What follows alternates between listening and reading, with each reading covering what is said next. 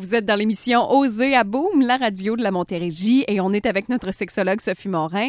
Et Sophie, on a passé la dernière heure à parler du fait que on cherche toujours des trucs, on voudrait avoir des solutions rapides, faciles, c'est comme ça pour tout le monde, c'est normal.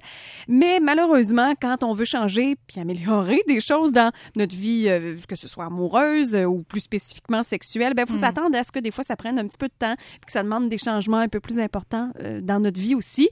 Mais l'important, c'est de commencer, justement, là, de faire le premier pas. Oui, bien c'est ça. Donc, effectivement, si on veut faire des changements importants dans sa vie, c'est sûr que ça ne prendra pas 2 rencontres. Mais par contre, des fois, on peut être un peu stressé, anxieux, parce qu'on a l'impression de ne pas avoir suffisamment d'informations à propos de la sexualité. Puis des fois, d'avoir une information qui est juste, on réalise qu'on s'en faisait peut-être un peu pour rien. Donc, ça peut être un point de départ juste pour acquérir des connaissances, faire diminuer son anxiété, avoir des échanges avec son partenaire ou sa partenaire. Donc, puis on va les mettre aussi sur le site web. Certains sites d'information, puis bon, c'est sûr que là, les sites d'information, il y en a beaucoup plus qui s'adressent aux jeunes. On a l'impression qu'à partir du moment où on a 18 ans, on sait tout, on n'a plus besoin de faire de sites d'information.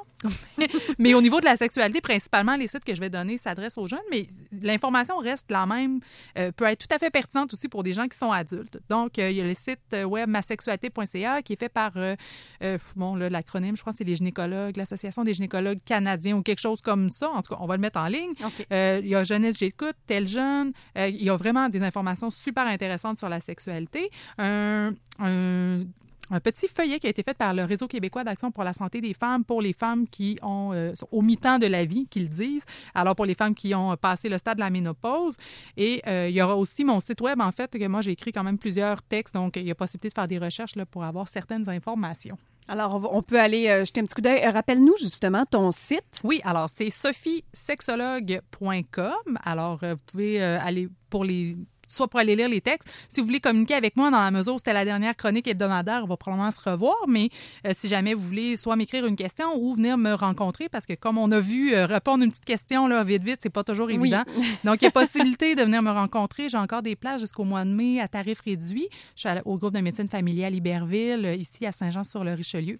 Donc, il y a moyen de communiquer avec moi, soit via mon site web ou par téléphone. Parce que je le laisse ici où on le met en ligne. Je peux le donner? Oui, tu peux le donner. Donc, 514-270-0419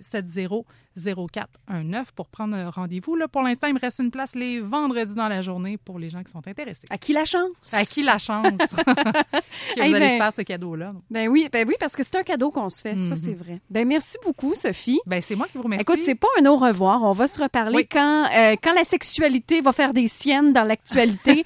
On va t'appeler puis on va te demander ce que tu en penses. C'est parfait, bon, ça? Je vais être là. À la prochaine. À la prochaine. Bye-bye.